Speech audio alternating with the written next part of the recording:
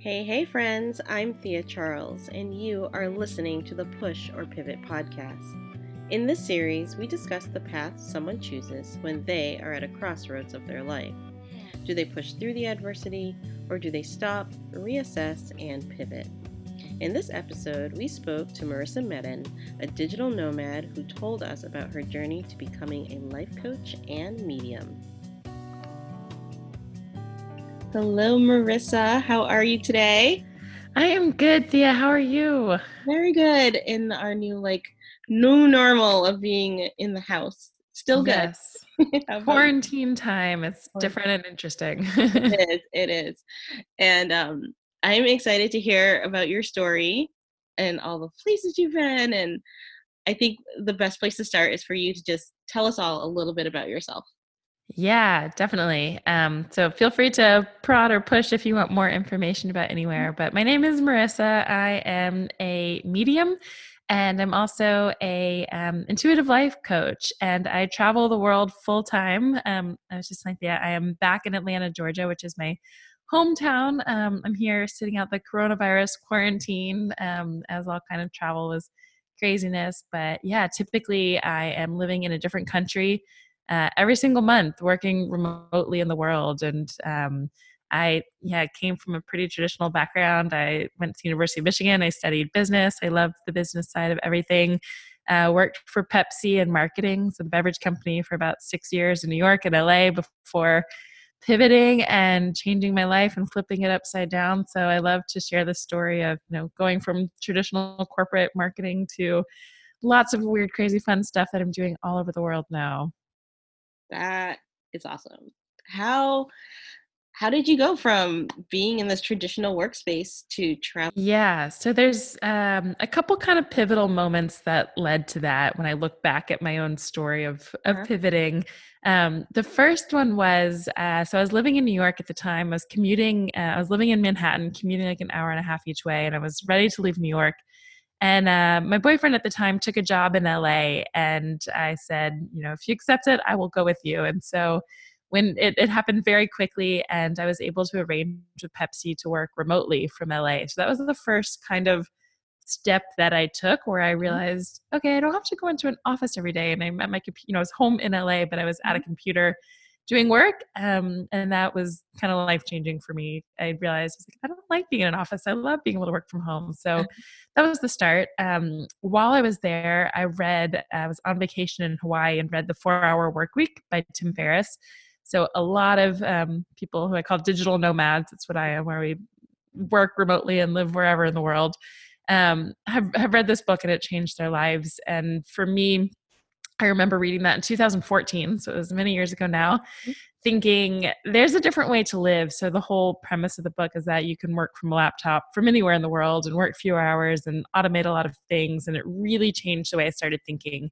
But it wasn't until 2016, 2 years after I read that book, with all of this in mind, Mhm.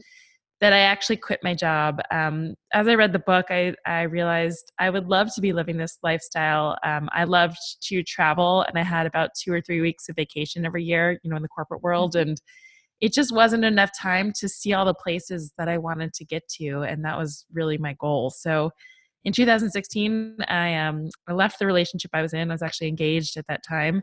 I left LA, moved back to Atlanta to start a business that ultimately would be remote, where I could travel the world. And yeah, I quit my job and started my first business because it just was one of those times where I was restarting something and I thought Mhm. everything must change. And that's Yeah. kind of how it all began. Oh, cool. Yeah, just like you just like rebirthed yourself. Yes, yeah. I remember talking to my mom during this time when I left my relationship and left my home and everything in LA and come back to Atlanta, which is my hometown. But she said, just keep your job, like just keep one thing the same. And Mhm. I just remember at that time it was like this isn't right either. And it was a time where it's like you push yourself so far doing things that it was almost I enjoyed. I was very happy. I enjoyed a lot of my life, but it just wasn't right. It was a wonderful company and all of that, but I didn't love brand marketing. I didn't, Mhm. I don't drink much soda. The products didn't work with me. So, it was an awesome company and wonderful coworkers. But again, it was just one of those moments where like rebirthing, like you said, where it feels like an awakening where everything had to be, built from the ground up again. Wow. That's I have to even just acknowledge you for that. Just seeing that where you weren't feeling aligned, that you weren't drinking soda. Dang. Yeah, exactly. I was like, why am I marketing this to other people? And power to, I think it brings joy to a lot of people. I've got Yeah. nothing against it, Yeah. but yeah, it wasn't what, brought me joy, what I was excited to, talk about and do all day. So yeah. So what was the business that you built? Yeah. So the first one, about 4 businesses into at this point. So Mhm. a lot of pivots for me. It's one of my Okay. favorite conversations to talk about and help people to say, do whatever is that next best thing you can think of, because Mhm. you're going to be exposed to new things along the way. But the first one I started was actually an e-commerce bakery business, Okay. which seems so random, but my mother had owned 4 dessert-only restaurants in Atlanta when I was growing up. She did it with her best friend for about 20 years and closed it back in 1996, I believe it Okay. was. I used to know this, but yes, it had been closed for about 20 years when I restarted her business. And Mhm. because I was thinking of that 4-hour work week style, I didn't open any restaurants like she did. And I had a very business mind. And I thought back to my college years of operations. And I thought, Yep. okay, if I make one product, I can have one packaging and I know it ships well and sells well. Mhm. So it was her secret kind of recipe that I created. People were obsessed with it. The reason I did it was it had a built-in demand and a built-in story. And it was the only thing, when I thought about that 4-hour work week, I didn't know what I wanted to do. So it was just anything I could think of to try entrepreneurship, and start a brand that I felt would be successful. So I realized fairly quickly into that I really hated baking. But I ran the business for about a year and a half before I pivoted from that one as well. But it was an amazing start, and it just pushed me out to get, when people ask me the hardest part of, you know, traveling, starting all these businesses, doing, I've done a lot of crazy things over the last 4 or 5 years. The hardest part of all of it was leaving Pepsi, leaving that prestigious, Mhm. high paying, stable job that I was hanging out with celebrities and manage music videos. It was a seemingly wonderful thing. And the hardest part was telling people that I quit my job to bake brownies all day. Yeah. So that was the biggest pivot and the But first one. and I can totally relate to that even with my own life. Yeah. 'Cause I used to work at a hospital in this transplant lab, like the biggest one in our area. Hmm. And it was such a big shift for me to say, I'm not that identity anymore. Yes. It was Yeah, like yeah. that. I didn't realize how much it was like inside of me that I Yeah. presented first with I work here and like I Yes. don't Yeah, anymore. yeah.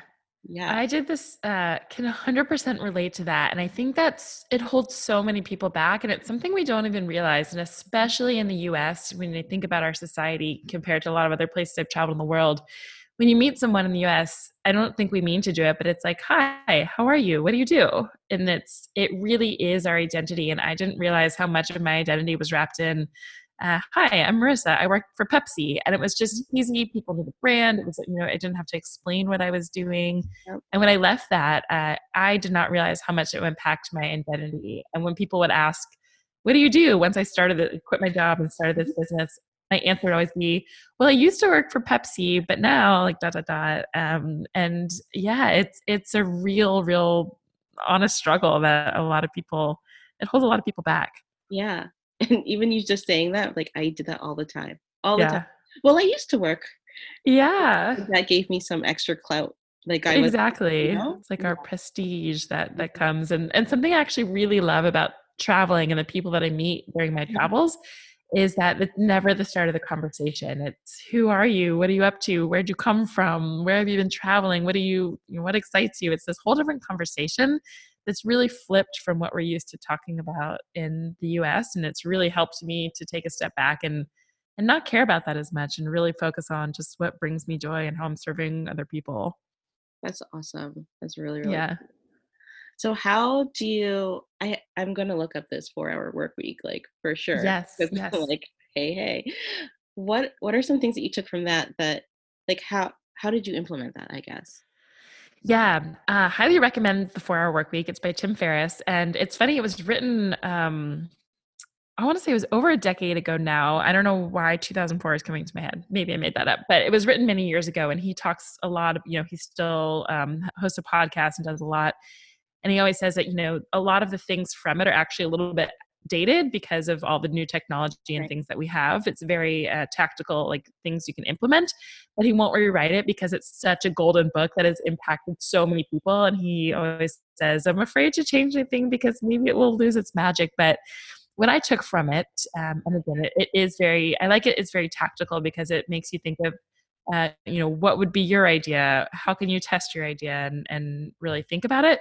But for me, the main takeaway was, and I guess maybe in 2014, it was even more novel of an idea that you can work from a laptop from absolutely anywhere. You don't need to be in an office. You don't need to be in a place. And not only that, I haven't quite managed to get to the 4 hours a week yet. But his whole point is, how do you outsource absolutely everything that you can? So for me in the business that I do, I feel like it's important to show up as me as a human and do some things, but I think about outsourcing everything. So when I first set up my dessert business, that first one that I launched, again, I could have, and old me probably would have said, there needs to be a restaurant. People in Atlanta want to congregate like they used to. And I had my mom's old clients were literally calling and emailing me every day saying, is this the place? Like, when are you opening it back up? We love to go there. It was our after school. It was our date night. It was our this, that, and the other. And I was like, I want to give the people what they want. Yeah. But I had Tim Ferriss in the back of my head thinking, that's not outsourced. That's not automated. And so as I start, when I started the business, and often when you start something, you end up doing a little bit of everything as it gets going. Yep. But once it got big enough with enough orders, I actually outsourced all the baking, which my mom and I did all of to start, to a company that was 30 minutes outside of Atlanta that created cinnamon rolls. And they then did all of the baking. They were better at it because they, had all the Yep. better equipment and all of that. But it was, how do you focus on what only you are capable of and good at? And then how do you outsource everything else so that you can be completely remote and focus on the things that, you can check on and you can enjoy, and empower other people to do the other parts of your business. That's really awesome and really great advice. Actually, it's something that not we, but I actually was talking with someone prior to you on another interview. We were talking about our zone of genius, like Yes, I love in that. your zone of genius, Yes. and like knowing that you have to ask for help, Yeah. and other people, that's their zone, and they'll take you even further if you can Yeah. look I it up. think what's I love, and that's from Starts with Why, right? I think Yeah. is the talk about Zone of Genius. Mhm. One of my favorite books that I absolutely recommend to. I always say start with a 4-hour work week if you need an idea, but then or do Starts with Why by Simon Sinek to understand what your mission is. But Mhm. when you think about the zone of genius, something that I've struggled with as an entrepreneur, and I really lately am trying to focus on, is that other people may never do every part of your business as well as you would. Some Mhm. people will do those parts better than you would.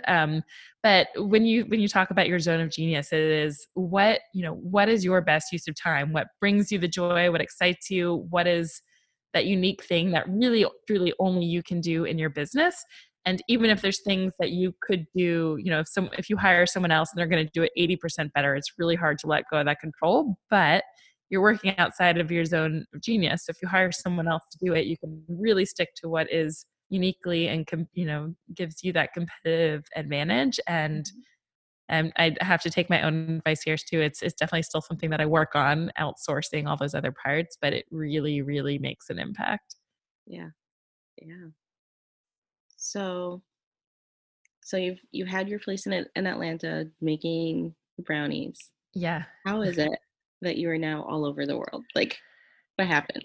Yeah. So when I was doing that, I did set that up. I thought that would be the business that I would be running remotely and traveling the world, because I had that vision in mind of I want to travel the world while I do it. I quickly found that I was only taking, I was started outsourcing the business, but I would only leave for a week or two or maybe 3 weeks at a time, pretty much only 1 or 2 weeks then. And really only going when I had friends or family or someone who would travel with me. I've done solo traveling in my life. I just did a solo trip to Egypt and Jordan and some other places, but I'm a very social extroverted person, and I like traveling with friends. And so I quickly realized that I wanted to travel the world with other people. So I joined it's a company called Wi-Fi Tribe, and I travel with them. So they have places basically set up a month at a time with other people who are digital nomads and all working remotely too. So it's like this date to this date, you all arrive, your home is set up, you're with amazing, amazing other people. So that's mostly how I travel. I'll then kind of take some of those people and do some solo traveling, or get a couple of people and go elsewhere. Yep. But that's the traveling side. I'm no longer running the dessert business. I've pivoted 2 or 3 or 4 times since then. What I'm running now. But from there, I actually learned about online courses, and I actually launched a business helping parents in the US with college admissions. This business still exists. But this is where I love and really teach the pivot. For me, as I look back on my own, I'm a certified life coach now, and am a medium, as in speaking with people who are no longer alive, which is a whole nother story. And both of those things I never would have imagined I'd be doing, especially while remote and traveling the world. But as I look back, it's each one of these businesses or journeys that I took led me to the next one. And if I never left Pepsi and I'd never started that dessert business, I don't regret it, even though it was a ton of work and setup that I closed. But when I was running that business, I actually learned, I was trying to grow my email list, which is, the number one way entrepreneurs grow their businesses. I was doing that for my dessert business, and I saw a Facebook ad that said, how to grow your email list. So I clicked on it, and it turned out that it was a whole webinar about online courses. And I learned that you could monetize information that you knew and sell that. And it didn't involve baking, and it didn't involve UPS shipments that got lost in the mail sometimes or were late.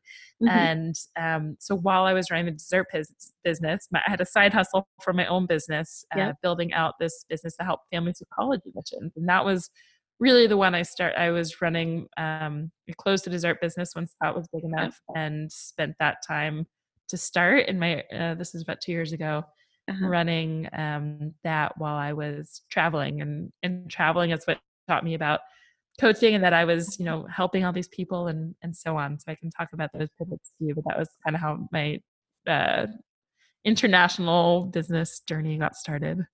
That's so cool. Tell me more. Keep going. Keep going. I know. This is awesome. Lots of pivots and weird stories. Yeah. So I was running. Okay. So this business still exists.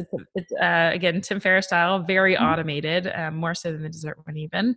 But yeah, so as I was running that one, like I said, was living, this is when I was in Bali, which was like the stereotypical first place to start, but I really wanted to go to Southeast Asia, and I ended up traveling for 4 months over 10 countries. And, I was with this group of people from Wi-Fi Tribe, as I mentioned, in Bali. And, I was really helping a lot of the people in that group, and also these random strangers that I was meeting in planes and buses and trains, all along the way. Helping them with a lot that I had recently gone through. So as a coach, I say you often end up helping a past version of yourself, no matter what business you're running. And so I was helping people quit careers, figure out what careers they wanted to start, what really excited them. I was helping them with relationships. Should they be in that relationship? Should they not? All these things that I had been through. And I had always done this with friends, but I just assumed that's what friends did. I didn't realize that it was this special gift, more so than I think the average person. And it really, getting outside my comfort zone in Asia, across the world, and traveling, meeting all of these new people. And often, almost every day I had someone telling me this big deep dark thing that they would say, I don't know why I'm telling you this. I've never told you this to anybody. And I would help them in these amazing ways. And it really took these strangers to hold a mirror to myself to realize that this was a special gift that I had. And I would say 2, maybe 3 months into this journey in Asia, I was in the Philippines with a friend, and I remember deciding, I had so many people say, "Are you a life coach? Like, will you be my life coach?" And it just made me realize, okay, I guess here we go. We're pivoting again. I thought I had the thing, but I gotta keep following this. And that's really the biggest lesson I've learned away. It's like when you have those things that just are in your face and calling you and exciting you, and you realize this was my zone of genius. I had to follow it. So I got a coaching certification, and for the past 2 years or so, I've been doing one-on-one coaching. My niche is starting with helping people who are in jobs that they don't quite love, but they aren't quite sure what that next step is. You know, what is their zone of genius? What is that grander purpose that they have, or do they even have one? And what are the next steps? And a lot of people I coach also want to work remotely and travel the world and all of that, because that's the life that I'm living. But that was, yeah, that was the next biggest thing. And under that is a lot of deeper emotional work, which is really my true joy, is helping people through all of this mindset work that I'd been binging podcasts and reading all these self-development books since I left that relationship and quit my job and was a hot mess and figuring out life for myself.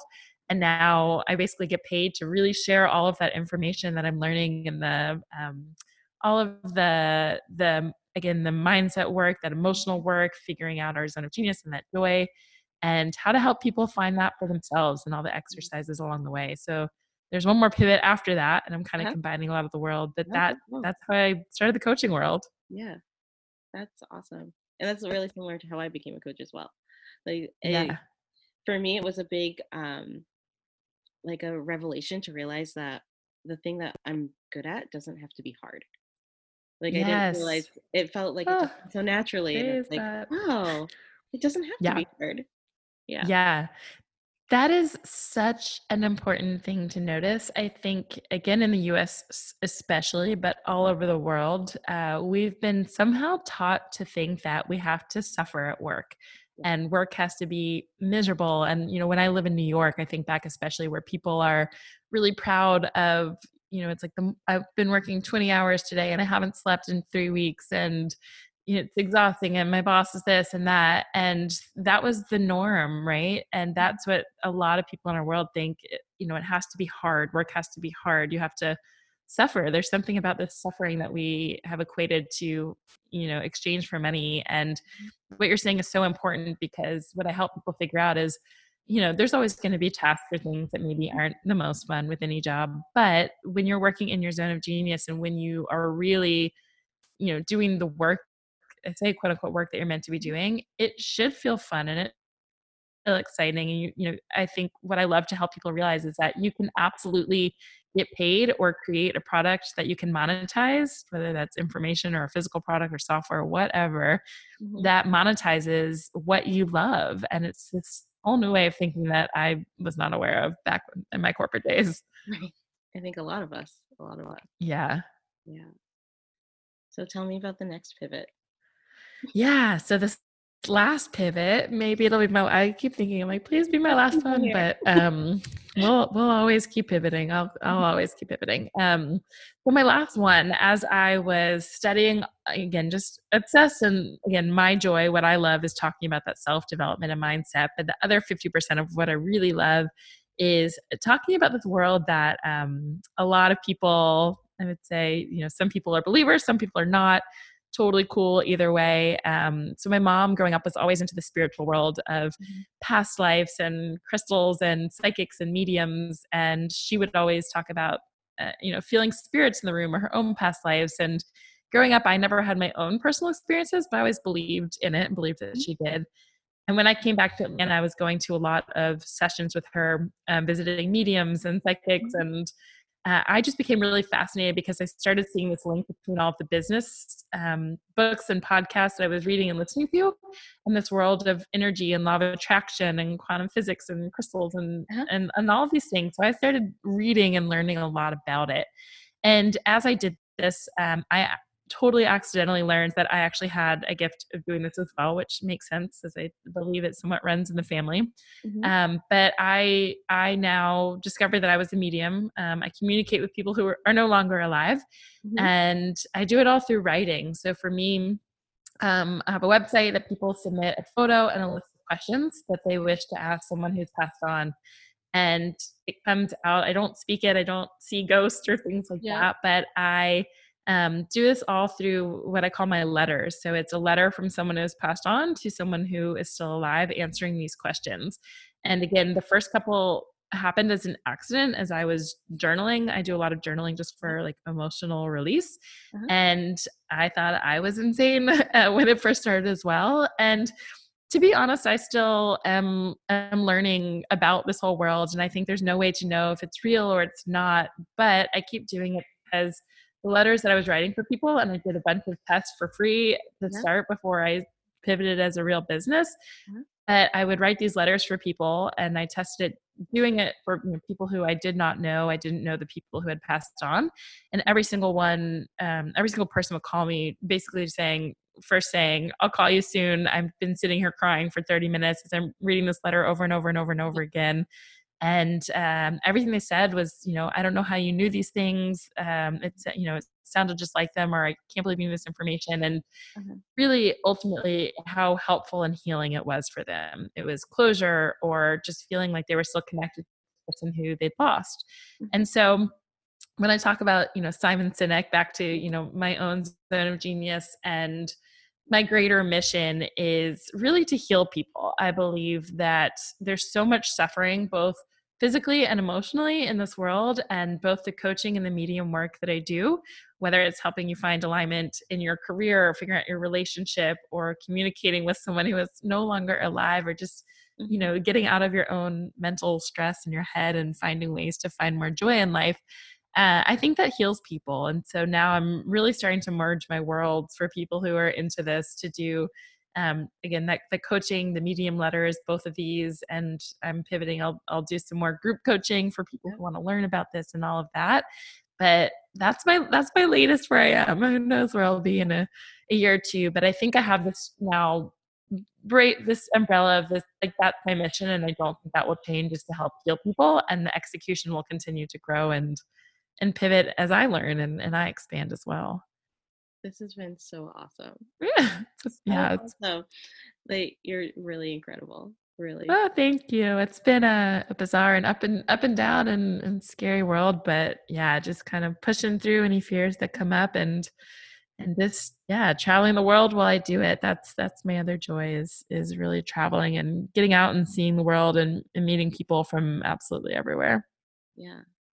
It's just really cool to see how much you trust yourself and listen to your intuition and act on that. It's really commendable. It's really awesome. Oh, thank you. And it's hard. I think, as I love that you bring up, I love that you bring that up, and listening to your intuition. I think a lot of us, and if you'd asked me 5 years ago, and a lot of people have lost touch with that. I think it's something that it's built into every one of us. And a lot of the coaching that I actually do is teaching people how to listen to their intuition. And it's different. There's this, I call it the ego versus the intuition. The ego is that chatter, that voice in your head Mhm. that is scared and wants to keep you safe and wants to keep you in your job and in your relationship and in your home and your country and Yeah. wherever.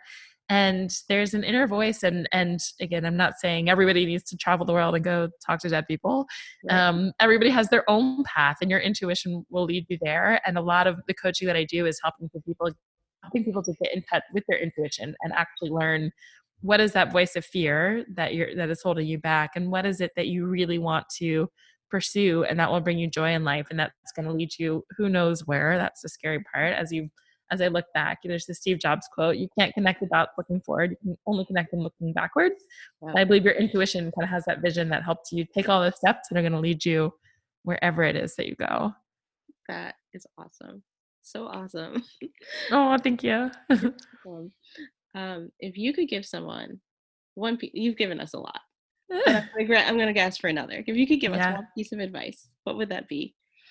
I would say to do whatever excites you, to follow that. I've talked, that's kind of been woven throughout, all of these stories, and even the most recent, listening to your intuition and all of that. But I think that a lot of us get stuck in just, again, doing what's safe. And if we don't know this perfect plan and vision of what is that thing that I'm meant to be doing in life, and if I don't know it, I'm just going to sit right here where I am. And a lot of people never leave that, I think, for their whole lives. And so my greatest advice would be, whatever excites you, whether that's, walking down the street, whether that's talking to a certain friend, whether that's signing up for an online course, talking to a coach, reading specific books, whatever you are drawn to for reasons that you may not know or understand, or you can't predict what will happen, follow that, because that might be your thing, or it might be a dot along the way that leads you somewhere else. But I think that's the best way to start listening to your intuition, is follow those good feelings, following what brings you joy, and following just what excites you and makes you curious. That is awesome. Marissa, thank you. You are so welcome, Thea. How can someone contact you and learn more?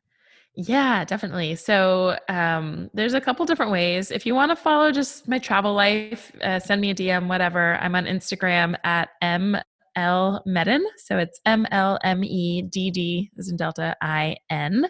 That's one way. That's really just my travel life, and yeah, I'm quarantined in Atlanta right now with coronavirus, but I hope one day I can travel again. But other than that, there are, I guess, two different ways. If you're interested in either the coaching or the mediumship side, you can go to marissamedin.com/pusherpivot. That's the coaching world. So that will give you, if you are kind of in a place where you aren't sure what to do in your own life with your career and questions, it has a list of questions there that you can download and then kind of come into my world that way. If you happen to be interested in the medium side and all of that, I know that's different, but you can go to marissamedium.com/pusherpivot and enter your email to view a sample letter that I've written for someone and see just what that looks like and what it's all about if that's of interest to you. So yeah, a couple different places to find me. Well, thank you so much for being on here, and I can't wait to listen to this again. So I know everyone's going to. Oh, wonderful. It was such a pleasure talking to you. And yeah, I look forward to anyone who wants to reach out to come into my world. And I look forward to staying in touch with you. What did you take away from Marissa's story? What excites you? I'm Thea Charles, and I hoped you gained insight from this story. If you'd like to learn more about the Push or Pivot podcast, visit us on Instagram at pusherpivot or on the web at pusherpivot.com. Thank you for listening. Please subscribe and join me next time on the Push or Pivot podcast.